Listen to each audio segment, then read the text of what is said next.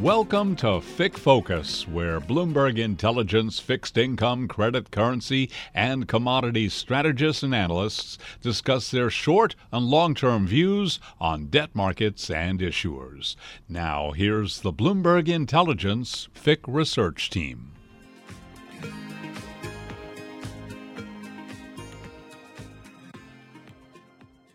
Hello, and welcome once again to the July edition of the State of Distressed Debt, part of the Focus podcast series where we focus on the U.S. distressed, and bankruptcy markets.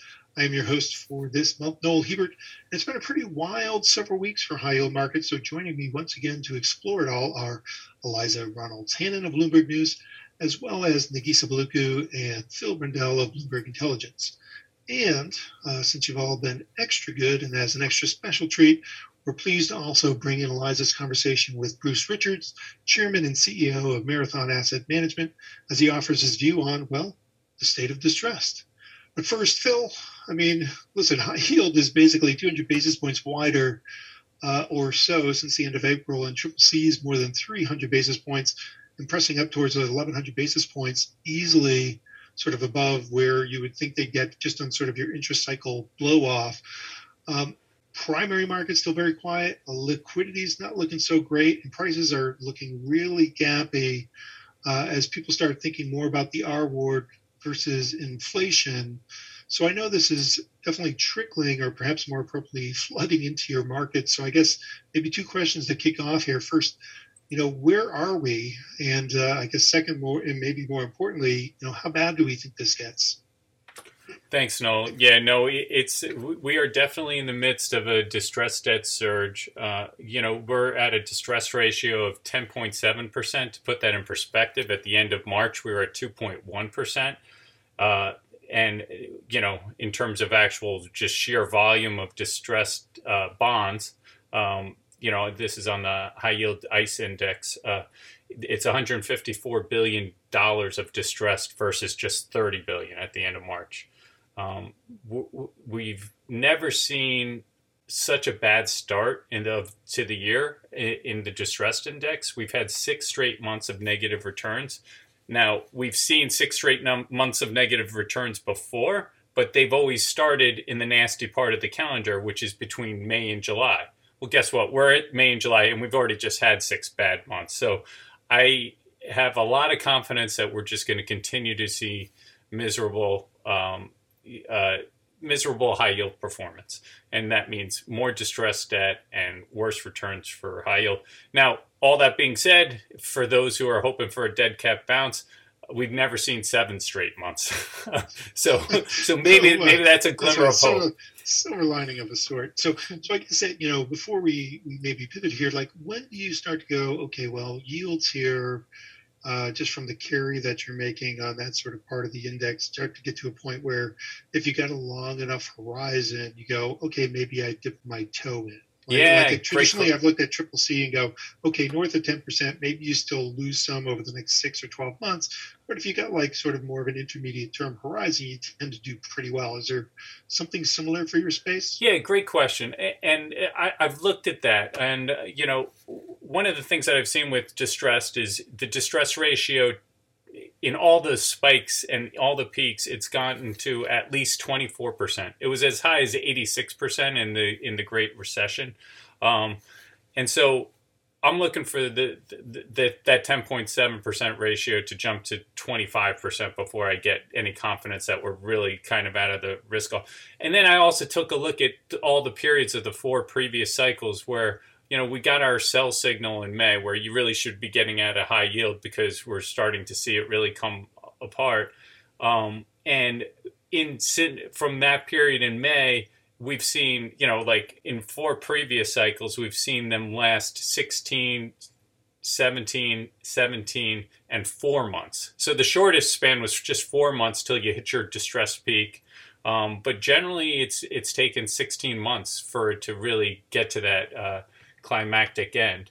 But to your point also, it's 8.9% yield to worse. That's starting to, that's starting to look attractive. It certainly sounds attractive, And we've seen previous You're peaks. talking high yield. Yeah, high yield. And we've seen previous. For distressed industries, right. At least 1,000 basis right. points, say yield 8.9. But no, that's for the high yield index. And we've seen previous peak in the high yield indexes were between 10 and 12%.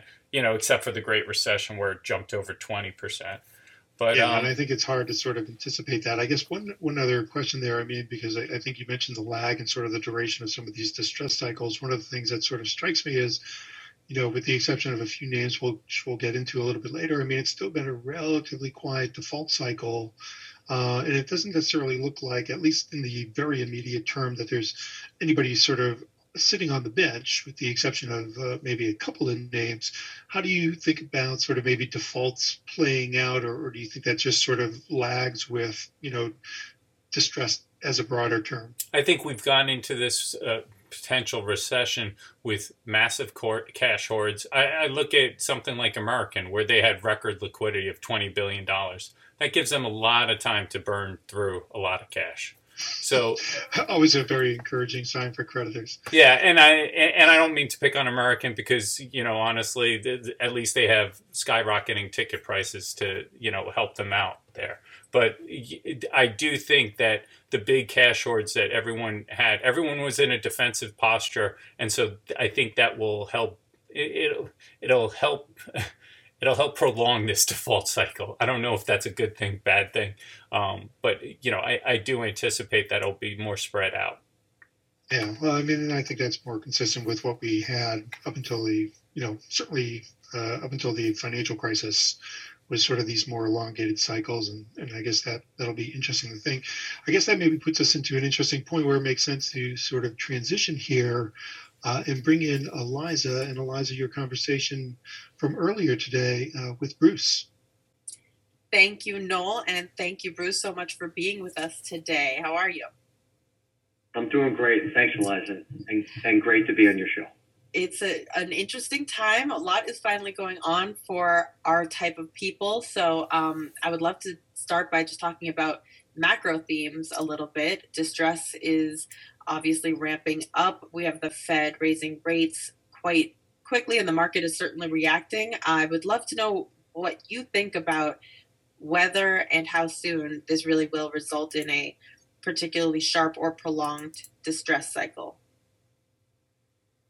The answer is yes and yes. So Marathon's laser focused on what we think is this impending credit cycle that will be driven by downgrades and defaults. Marathon's underwriting our base case recession scenario to mid-2023, and every corporate underwriting is base case recession. So, look, I think that corporate profit margins are going to be noticeably weaker in the coming quarters. Companies are getting squeezed on all sides. COGS, cost of goods sold, wages, everything's driving up these operational costs. And at the same time, we're seeing top-line revenue for a lot of these companies, especially in the economic sensitive sectors, at times when financial conditions are tightening. We see that being probably 8, 10, 12% contraction looking out 1 year, at a time when the Fed's hiking rates and interest expense ratios are going up. So when you add it up, Eliza, it's the higher input costs, it's labor, material, transportation, all these costs at a time when the supply chain is broken, when we have deglobalization, which requires more inventory, more CapEx, and for some of these global companies, you have a stronger U.S. dollar, which will impact global sales. So that's the first thing I'd say. The second thing I'd say is the Fed won't admit this openly, probably, but most likely knows that their actions at this juncture will likely require inducing a recession in order to tackle inflation. It's too politically charged, too politically sensitive to say that, but the tightening of financial conditions that they're going to have to go to break inflation will be very negative for equities as we move into, I think, what I mentioned before, this earnings recession at the same time when credit spreads are going to be pushing wider. So the first half of 22, worst, treasuries and equities, worse than 60 years. So it's pretty clear to us at Marathon, given our data, given our analysis, given our vantage point, that there's a pretty big distress cycle coming. It's just around the corner, and this time will be different, most certainly, because the Fed is tightening going into recession, as opposed to prior cycles where the Fed was easing as the recession began. So that's a great point. A lot to talk about in leveraged finance, but I think that's a really key consideration is what the Fed's going to be doing, in this coming year. Yeah, and what you say about the previous cycles is so important because, often investors are making some of their decisions based on the most recent comparable environment. But was curious to ask you how you see this cycle differing from heading into previous recessions, maybe not 08, 09, but some of the earlier ones. And do you see similarities or differences aside from this tightening, backdrop, or more importantly, how do you think that tightening backdrop will affect the rate of the cycle? Really, really good question. And I think back to the TV show, Ashton Kutcher called the 70s Show. And it's going to be the 70s Show because that's the last time you saw inflation raging, with economic recession. So look, you mentioned 08, 09, during the GFC, the banking system was in precarious position, at best. Lehman failed. Banks settled with, hundreds of billions of bad loans on the heels of the subprime crisis. So as a result, the Fed took these extraordinary measures and used every tool in the toolbox to ease financial conditions. And today, the banks are incredibly strong.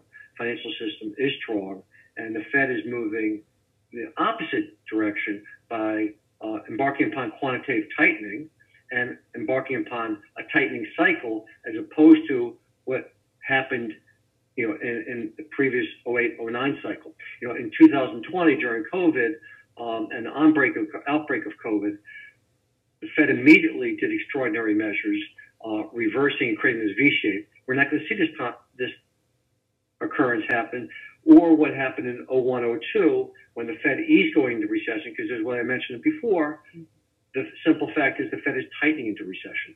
So going back to the 70s show, I'd simply highlight that bear market that lasted from 1980 to 1982 lasted 622 days. I think that was the number. And so the biggest similarity that we have to prior recessions that are more recent is just that the consumer is beginning to roll over. We see weakness at every level of the consumer as inflation is burning a hole in savings, elevated fuel costs, housing costs, food costs, everything costs, weakening consumer sentiment. So, coming back to that prior question, Marathon's, leverage finance team, our analysts, our portfolio managers are really preparing for this, elevated default rate, elevated, downgrade, flood that's going to be coming. And we think default rates with that rise from about half of 1%, more than tenfold, to about 6% plus. And we think the cumulative default rate, which isn't just measured in a year, but over time, aggregates around 10%. Many non-investment grade issuers today have borrowed excessively in these last few years at record low rates. And today they're saddled with and left with high leverage ratios at a time when profit warnings are coming, at a time when the interest expense is going to be soaring. And so in a nutshell, the credit markets today are bigger than they've ever been by a huge order of magnitude, with over $5 trillion in debt between U.S. Europe high yield companies, both in loan and high yield bonds. And we think that will result in a record amount of distress, which is, we put a number on it, around $510 billion opportunity set. Wow. Now, how do you see the down cycle playing out across different asset classes? Do you guys have projections that are specific to, say, private credit versus leveraged loans or corporate bonds? And does potentially the relative size or liquidity of each asset class affect how you strategize around it during this cycle? Yeah, bonds and loans, it's a really good point, are very, very different. So let me start with this, Liza. Defaults, downgrades are going to be rising. And most industry sectors across, I'd say everything besides resources and energy, you're going to see higher default rates, whether it's loans or bonds. In fact, all manufacturing sectors we think are especially at risk given cost of goods and their imports and supply chain and so what you'll see is not only the manufacturing side but the service sector, especially consumer discretionary sectors, flashing yellow already and on the way to flashing red. So as credit markets fall, and they're falling today and last week and all year, and they continue to fall this year, there's going to be an amazing opportunity to select the winners from the losers by buying dislocated credit at hugely steep discounts. And so some of these high yield bonds are off 20, 25 points. They're good credit quality, and we're going to be scooping those up. And we're also going to be able, on the flip side of that, be able to buy distressed debt, what we call the fulcrum security, at significantly deeper discounts as restructuring processes work through. So let's talk about your question of high yield bonds versus loans.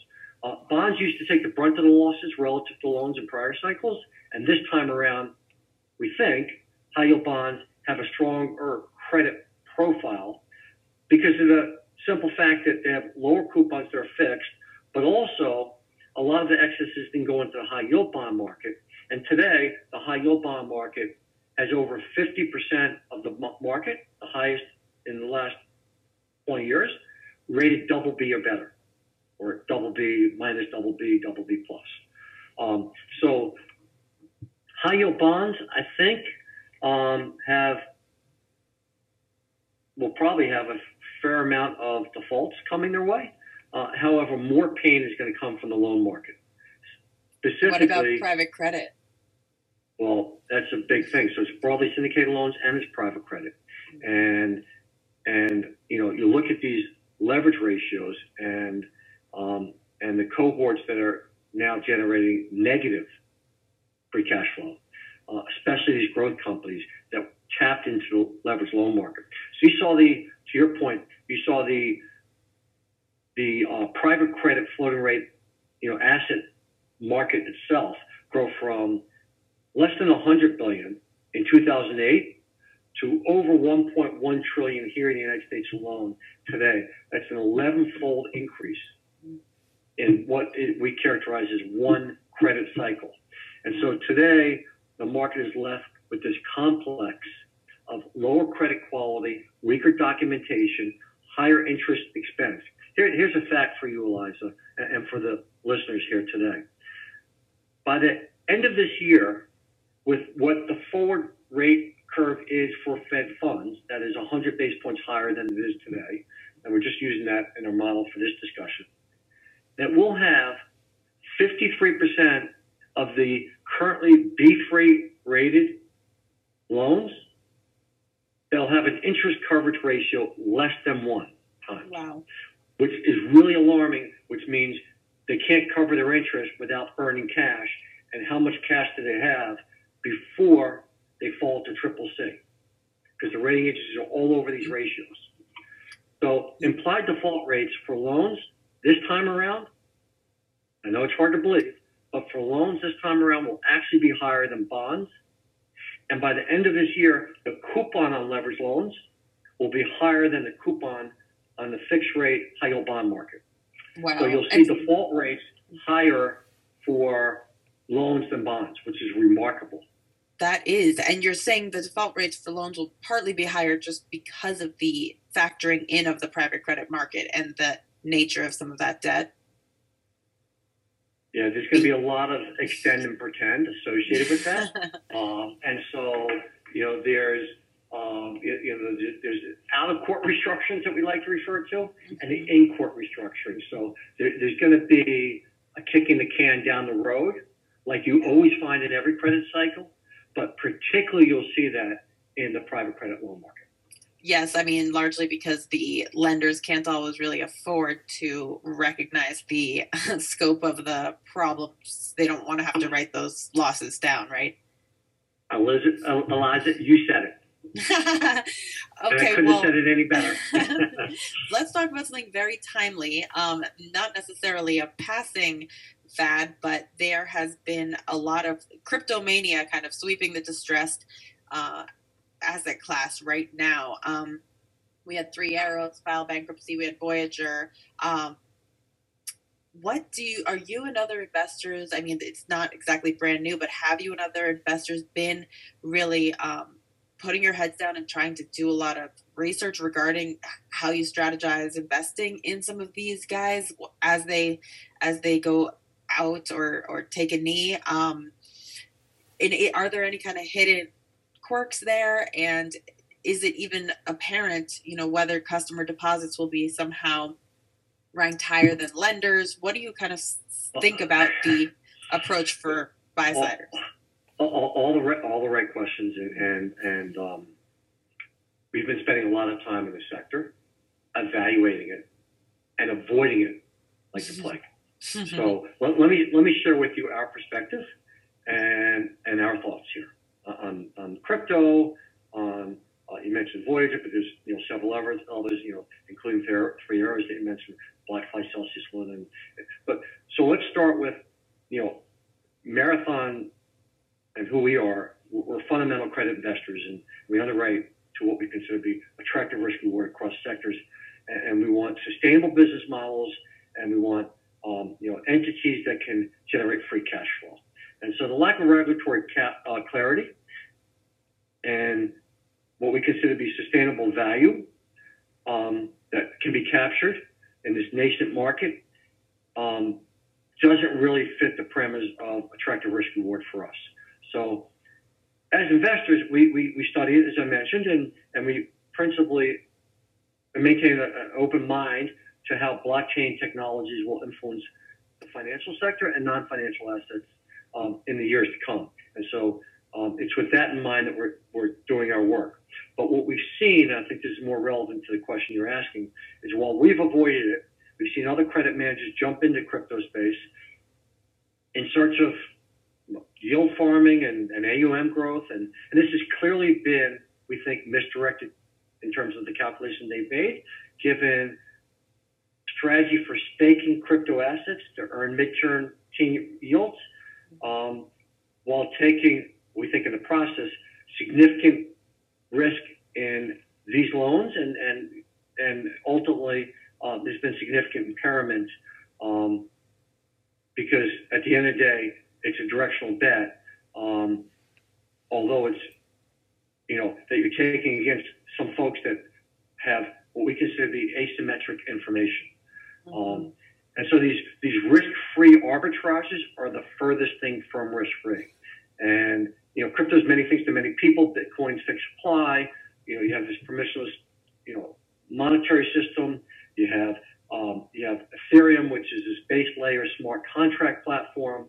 And you have many different open source infrastructure projects with hundreds of applications and use cases. And of course you have the key centralized service providers.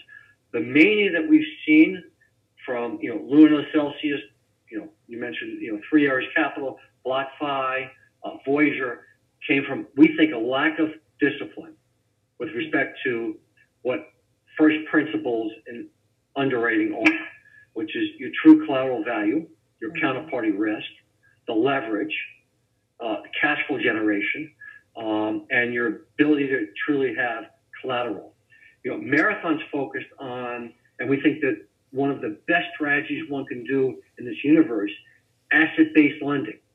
And so here we're lending in a senior secured way, collateralized by hard assets at a conservative attachment points against, residential property or office or commercial real estate, or quite the opposite of crypto, as opposed to crypto. Yeah. And so we don't look at asset-based lending at all with that as a And by the way, you mentioned you mentioned lending practices in the banks and who's got what collateral rates. Simply put, crypto is evolving. It's in its infancy state. It's not properly regulated at this point, and it's not up to bank standards.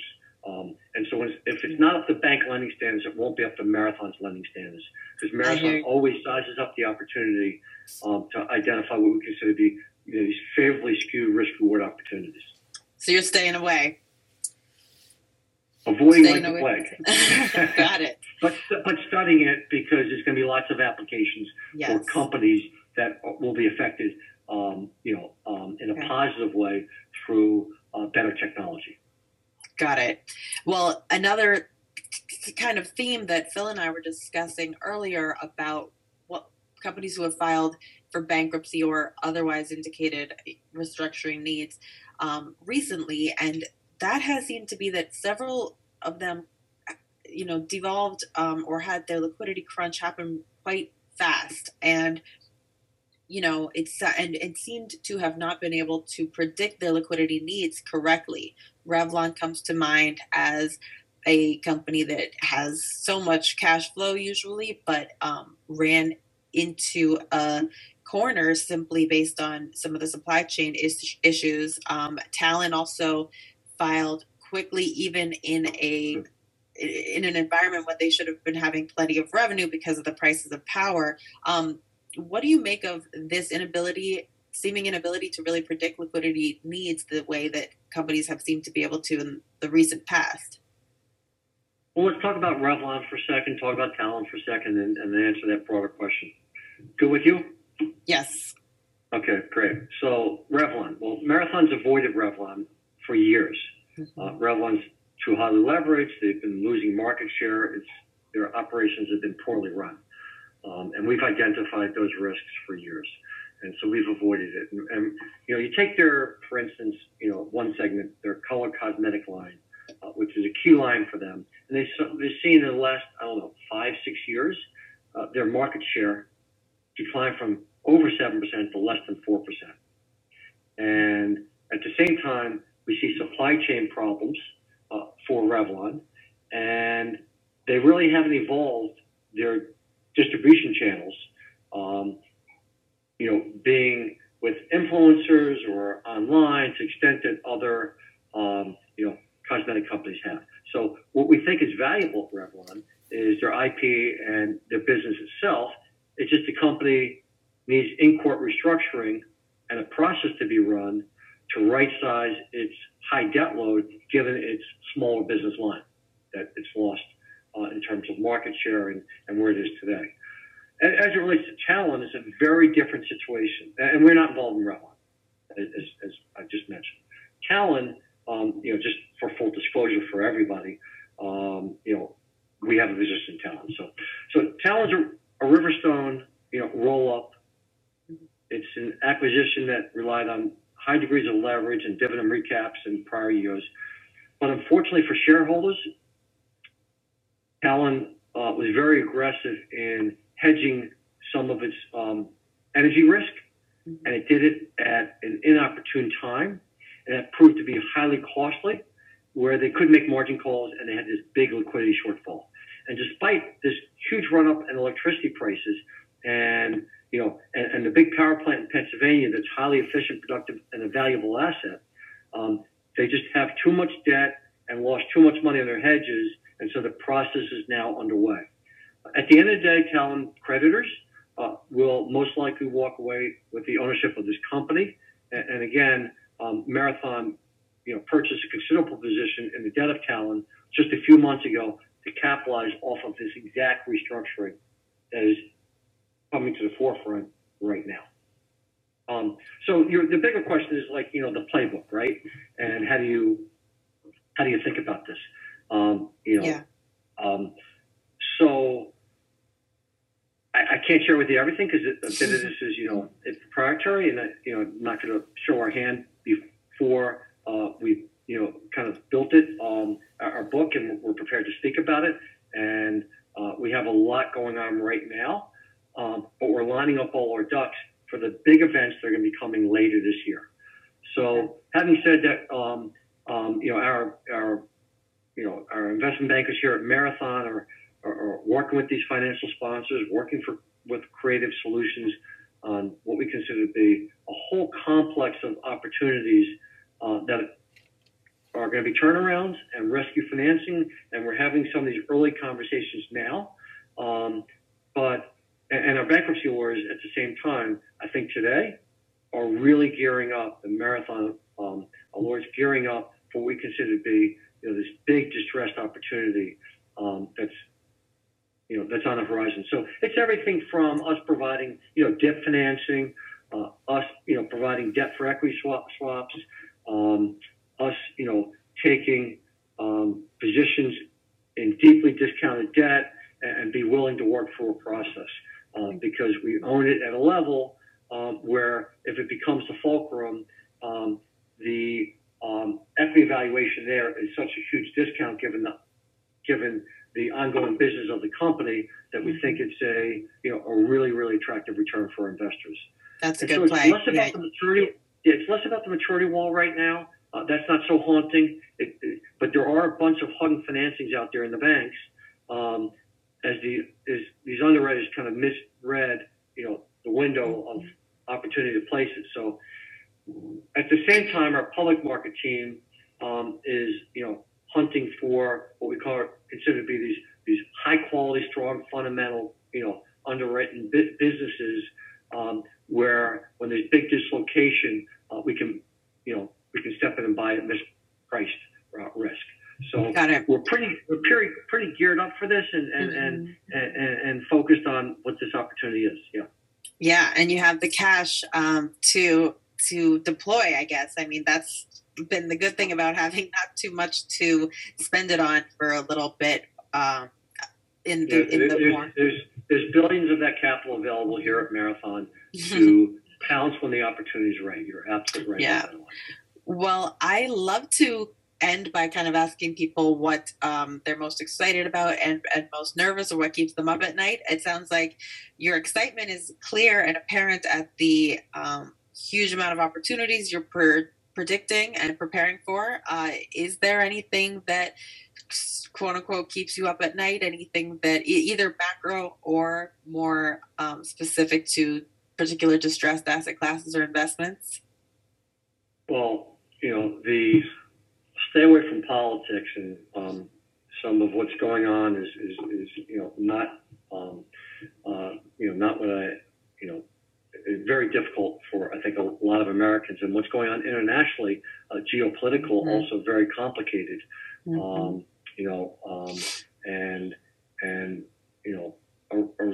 real shame. So we wish for a little more stability. Peace and stability, and our prayers are with the citizens of Ukraine and a resolution to Putin's aggression. But there's so many topics that are front of mind for us. Here in the United States, inflation's ravishing savings of consumers, and so there's more more, I think, consumer stress that's going to be coming to the forefront year to come. And I think there's, food insecurity around the world that comes as a result of limited food supply, or more limited food supply, and much higher prices. So all that and much more as relates to the Fed markets, is disconcerting and concerning, to me personally and to Marathon investment professionals. In terms of opportunity set, I'd say three things. Number one is we love asset-based lending at attachment points, LTVs that we consider to be conservative levels, where the collateral package is protected by inflation, whether it's plant, equipment, inventory, aircraft, real estate, that's our collateral. And that asset-based lending program at Marathon is doing phenomenally well, and we're sourcing across all spectrums and running a really tight business there. So that I love, and that I think is a top. It's all about the assets. For It's a the lot cycle. easier. Yes. Okay. Got it. The flip side of that is distressed debt will offer the best outsized return potential, we think, in the coming 24 months. And we're gearing up for that. And our investors that invested in our distressed funds have been very well rewarded, and they stepped in 2020 in a big way with some decisiveness to commit, and they're going to get a very big second bite at that apple in the coming year. So those are the two things that I think excite me most. Best outsized return potential. How's that for something to be excited about? Something to be a little optimistic about. Thank you so much, Bruce. Exactly. Thanks for being with us today and sharing some of your views. And we hope to check in as the cycle continues. Elijah, thank you, and all the best to you and everyone out there listening.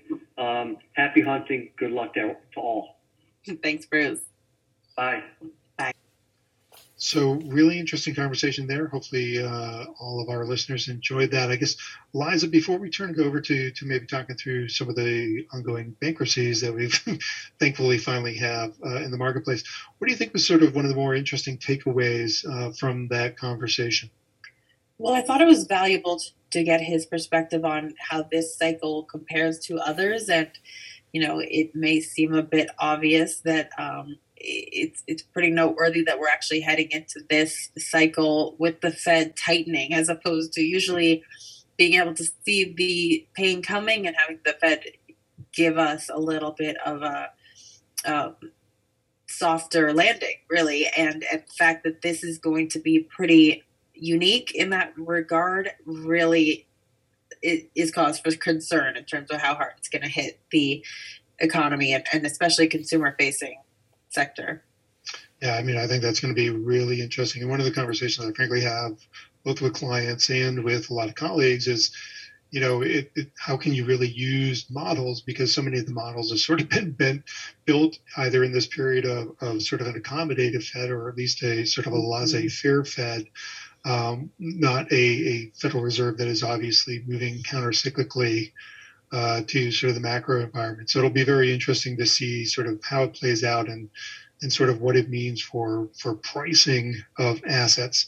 Maybe one place that's somewhat immune to a certain degree, I suppose, is the land of bankruptcy. So let's go ahead and bring in Nagisa now. And Nagisa, I know one thing you've been paying special attention to is sort of the fun and frivolity that is this Citibank Revlon dynamic. So maybe give us maybe a little bit of background and update in terms of where we are with that.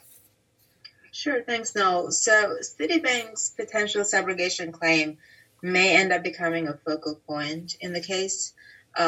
The question sort of stems from starting about 2 years ago when from Citibank's mistaken $900 million payment to Revlon term lenders that covered the entire outstanding principal and interest amounts. Citi was the admin agent. I think its job was to transfer just about $7 million to lenders. And instead, it ended up transferring $900 million by mistake. And that total amount wasn't actually due until 2023. Long story short, $500 million was not returned. Citi sued. It lost in district court. The money, to just briefly go over that lawsuit, the money was kept pursuant what's called this discharge for value doctrine. Basically, the defense applies when someone receives a payment that is in fact owed to them, like it was the case of the lenders in this case, and the recipients of the lenders can keep this mistaken payment so long as they didn't fraudulently induce the payment and did not realize at the time that the money was sent by mistake. Obviously, there was no question that the lenders didn't induce the payment. There was no question that they were owed the payment. So the key question in federal court was whether Citibank made a mistake when it sent the payment, and whether the lenders realized that Citibank made a mistake when it sent the payment. And the court cited the lenders that they it wasn't reasonable for them to assume that Citibank made a mistake. It was most reasonable for them to assume that Revlon actually meant to submit the payment. So fast forward 2 years, Revlon is now in bankruptcy, and one of the key questions in the case will be whether Citi does in fact has a claim, and if it does have a claim, how the claim could be treated. The best case scenario for Citi would be to have this pari passu claim with those term lenders who actually return the payment. And the thing that the sort of thing that comes to mind in terms of how you structure this claim is subrogation, which is whether it's under the bankruptcy code or under state law, that generally arises when a party that is liable with the debtor or secures a claim of a creditor against the debtor, pays such claim, and then just steps right into the shoes of such creditors. So, in other words, this would allow Citi to step into the shoes of the lenders who kept the mistaken payment and assume all of their rights. There are some issues with that proposal, however, that may end up playing out in bankruptcy court if it gets to that, which is, first is this issue of what constitutes a co-debtor or a co-obligor, terms that you generally use in bankruptcy, but they're not necessarily defined, but generally they're reserved for entities like guarantors or sureties. And the fact that Citibank is not actually was never obligated to pay Revlon's claim raises concern as to whether it could ever be considered an entity sort of co-liable with the debtor or a co-obligor in that case. Another issue that could come up is the codification of subrogation claims in bankruptcy code is section 509 of the code, but generally that applies to post-bankruptcy payments, which this is not one. Obviously, you have state law subrogation claims, so it could come as that, but that's another issue that could come up in this case. And then finally, and I presume that Citi is sort of on parallel paths, sort of also are they still trying to reclaim the monies? I know that was something they tried and lost at, but I assume they're still working at that. Absolutely. So I was going to touch on that at the end, but yes, procedurally the case is not over, which sort of complicates the situation for Revlon because it's sort of left with no counterparty to negotiate because it doesn't know who owns the majority of its term loan debt. Yes, the case is actually at the Second Circuit now. I think oral arguments took place about 9 or so months ago, which is a long time to not get a decision. But what's interesting about that is that if you listen to the oral argument, there seems to have been a good chance that the Second Circuit may actually certify the case or some questions to the New York State Court of Appeals, which is New York's highest state court.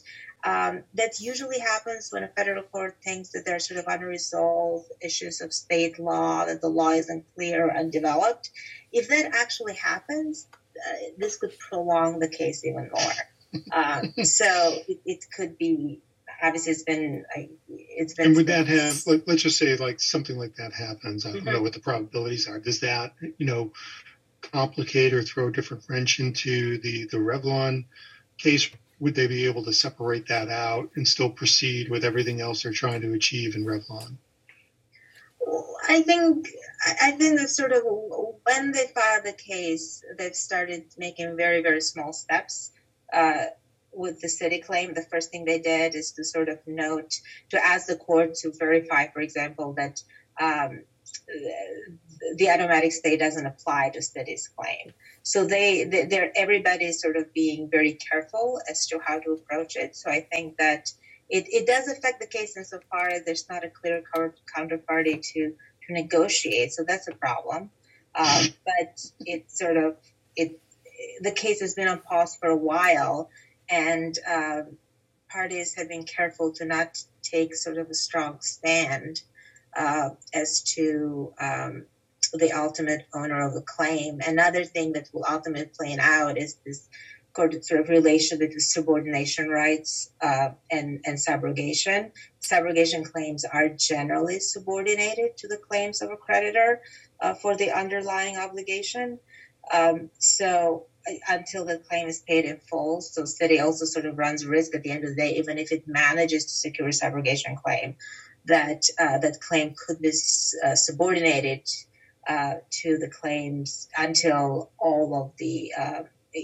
until the claims of the lenders who actually return the payments to city are paid in full, which obviously would not be a good thing for city. So another thing I guess that you could see played out, that you hear sometimes maybe is sort of, instead of treating it as a subrogation issue, to treat city's mistake as a purchase and sale transaction, for example. So just assume they purchase these notes, obviously at a very, very high, unreasonable premium. But obviously there's holes in that too. There was no paperwork. Obviously, nobody sort of pursued the regular route of actually purchasing the loans. But so maybe bring in Phil here, because Phil, I think part of the Revlon thing, if I'm not mistaken, is I guess with most bankruptcies, frankly, is you want to move kind of quickly, right, before too much value bleeds out of the enterprise and that sort of thing. Sounds like the city stuff certainly puts a proverbial wrench into the works there, unless they're able to maybe thin that out. But from your standpoint, in terms of from sort of the more recovery and sort of exit piece of it, what do you see? What are you hearing? How does it sort of interplay with what Nagisa is speaking to with some of this city litigation?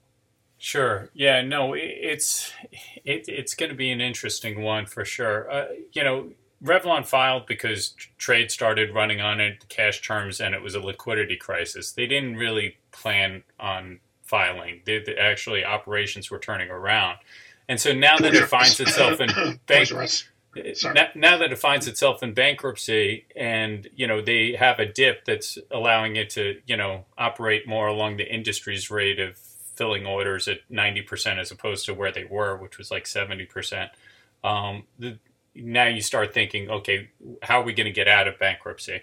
And where I am at, and look, Revlon's going to take its course, but I think this might make sense as a path, is that you would pursue a standalone reorganization where Revlon develops its business plan, it determines debt capacity, and then it communicates to each of its creditor constituencies. And then so that's one fork. And then on a second fork, they can do a comprehensive marketing of the assets. This is a company that hasn't traded out of Ron Perlman's hands for 37 years. So, and clearly has some iconic, at risk of using that word again, brands here. So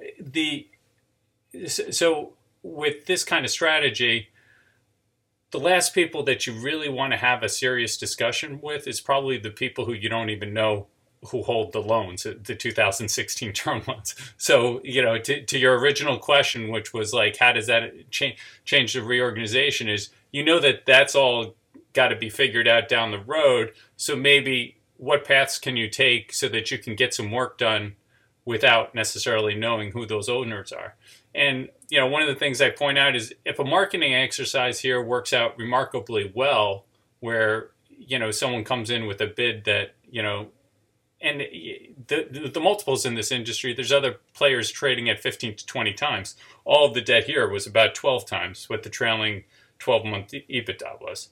So, that was before the dip. It moved up a little bit, but I'm assuming your 15 times is probably like your upmarket Elizabeth Arden. Absolutely, types, right? Well, Elizabeth Arden belongs in Revlon, but your Estee Lauder and L'Oreal. Yes, exactly. That's what I meant. Yes, and so they all get mixed up in my mind since I don't really shop that counter. So And another way that you can, while you're going to communicate to each of your constituencies and tell them, maybe the road that they need to take in order to, take care of, to get the company out of bankruptcy, the easiest path is really through the Branco lenders, because once you calculate what debt capacity is here, it's probably not much more.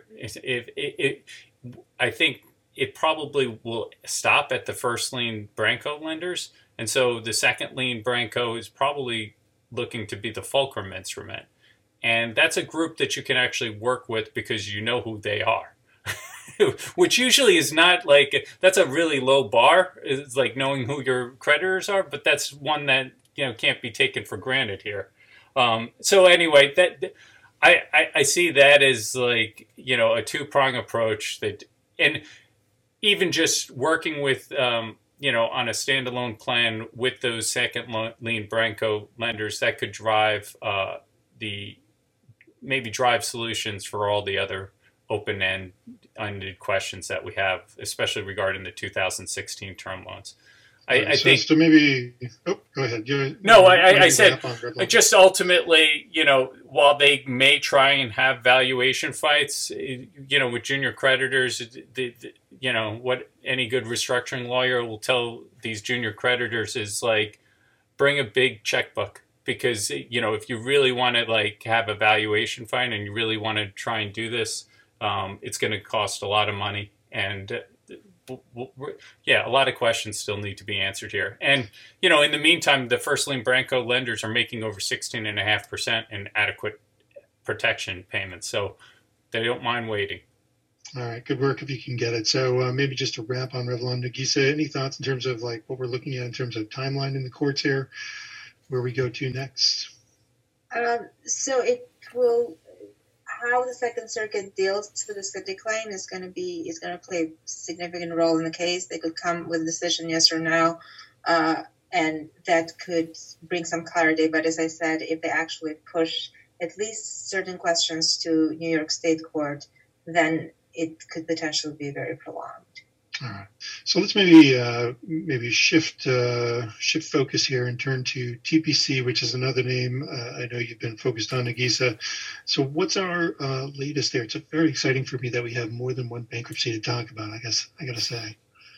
It is. And the adversary proceeding in TPC that was argued last week has been very interesting. That was initiated by Cerberus and Bayside, who were seeking a ruling that the 10.5% of notes that were issued in 2019 are senior to the $205 million in principal amount of 10.875% of notes that the company issued in 2021 and 2022 following an explosion and a series of business and liquidity setbacks that ultimately led the company to bankruptcy. It's interesting because it affects recoveries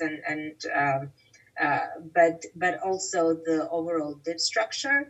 The proposed DIP allowed for roll up of the 2021 and 2022 issuances, and if this new notes, the new issuances end up being senior, then there would be oversecured, and using post-petition loans to repay them wouldn't harm the estate, so the roll-up wouldn't be an issue. If the opposite was true, if the 2019 issuance is senior, then that puts the entire DIP into question.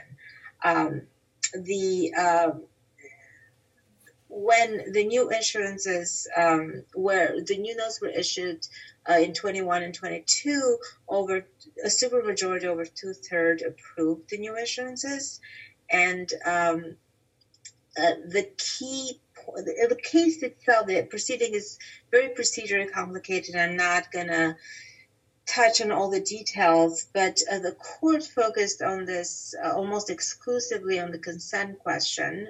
Cerberus and Baysides maintained that the new issuances had to be done with the unanimous consent of all note holders under the 10.5% notes. And the argument was based on this concept of sacred rights provision in the indenture that basically dealt with changes to the application of proceeds, which in itself requires the consent of each note holder. So there was a lot of discussion during oral argument and also in briefing as to what does this provision mean with TPC and those note holders that are supporting TPC and supporting the DIP and supporting the new issuances, maintaining that the application of proceeds provision applies only to sort of alteration of payments of proceeds between ABL facility and the 10.5 note holders or among note holders as to each other, but didn't really involve any subordination rights. So there's what I think will probably the determining factor in the case, and we can get a decision as early as today, probably this week, most likely. That there's a and just for note to people, it's July 6th, just in case you're listening in case you're listening to this on the 11th or something. So when she says today, July 6th is that day. Thanks, Noel. There's a separate provision in this 10.5 indenture that provides that with consent of at least 2/3, you could actually eliminate the collateral entirely.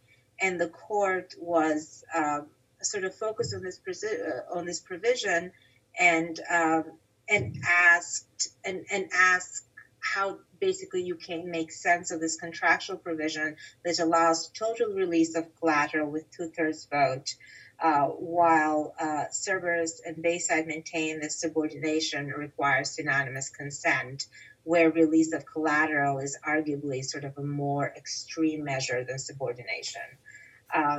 So I think that I think probably, if I had to guess where the court is going to come out, is that this idea that if you could release a lien, which is a more draconian action, with 2/3 consent, then how can you need unanimous consent for subordination? There are sort of key cases that could help here, like Trimark, but that case did not necessarily have the language we're dealing here with 2/3 consent for release of the release of all liens. So antennas are up on this one, it sounds like, with maybe some sort of immediate new information to come. So being mindful of time here and just sort of moving into closing thoughts. So we got Revlon in, we got TPC in. What Gisa, are you sort of looking at, or are there things sort of on your radar moving forward? I know, sort of for me, while I don't play distinctly in sort of that landscape, I mean, the Bed Bath & Beyond earnings announcement and some of the liquidity challenges they've got there certainly has them on my radar in terms of potential problem children. But what are you seeing in your landscape? What are you looking out for? Based on a hearing today, actually July 6th, it appears July 26th may be what the court called a turning point in Johnson & Johnson's bankruptcy, where the court may decide the path forward in terms of estimation proceeding and possibility of allowing some cases to proceed, though that may be unlikely. All right. How about you, Phil? What's got you sort of eyes wide open? Endo, that's in the grace period right now. They stopped paying their unsecured notes a coupon. The pricing of those unsecured notes below 10 cents on the dollar kind of indicated that was in the cards. But and that's sort of a sector that we know reasonably well because, and I know, Nagisa, you spent some time with Mallinckrodt, and we've seen a fair amount of that. So anything other than Endo? Yeah, and the other one is there's a big, long coupon July 15th for Accela, and they've been having issues with liquidity. It's been tight. They've been meeting all their obligations to date, but at least as I'm aware. But that's a big coupon for a company that's struggling with liquidity. Right, and looking at the market environment maybe kind of lowers your enthusiasm to try and just chip along. All right, last word goes to you, Eliza. What do you got for us? Well, this week in particular, and I'm sure for a little bit, I really can't help but look at the train wreck of crypto distress. Bruce talked about it a little bit. It's, in some regards, not that interesting from a sector analysis point of view, but I can't help but wonder how bad it'll get, how much contagion there is, and what some of the restructurings will actually look like, given the kind of regulatory uncertainty. Right, and you do definitely have sort of related instruments, whether you're talking, Coinbase or whatnot, or MicroStrategy. Some of their paper isn't trading particularly well as the cryptos come off. So all good things to sort of keep an eye on. With that, we appreciate everyone once again joining us for the July edition of the State of Distressed Debt podcast, and we look forward to regaling you once again in the month ahead. Take care.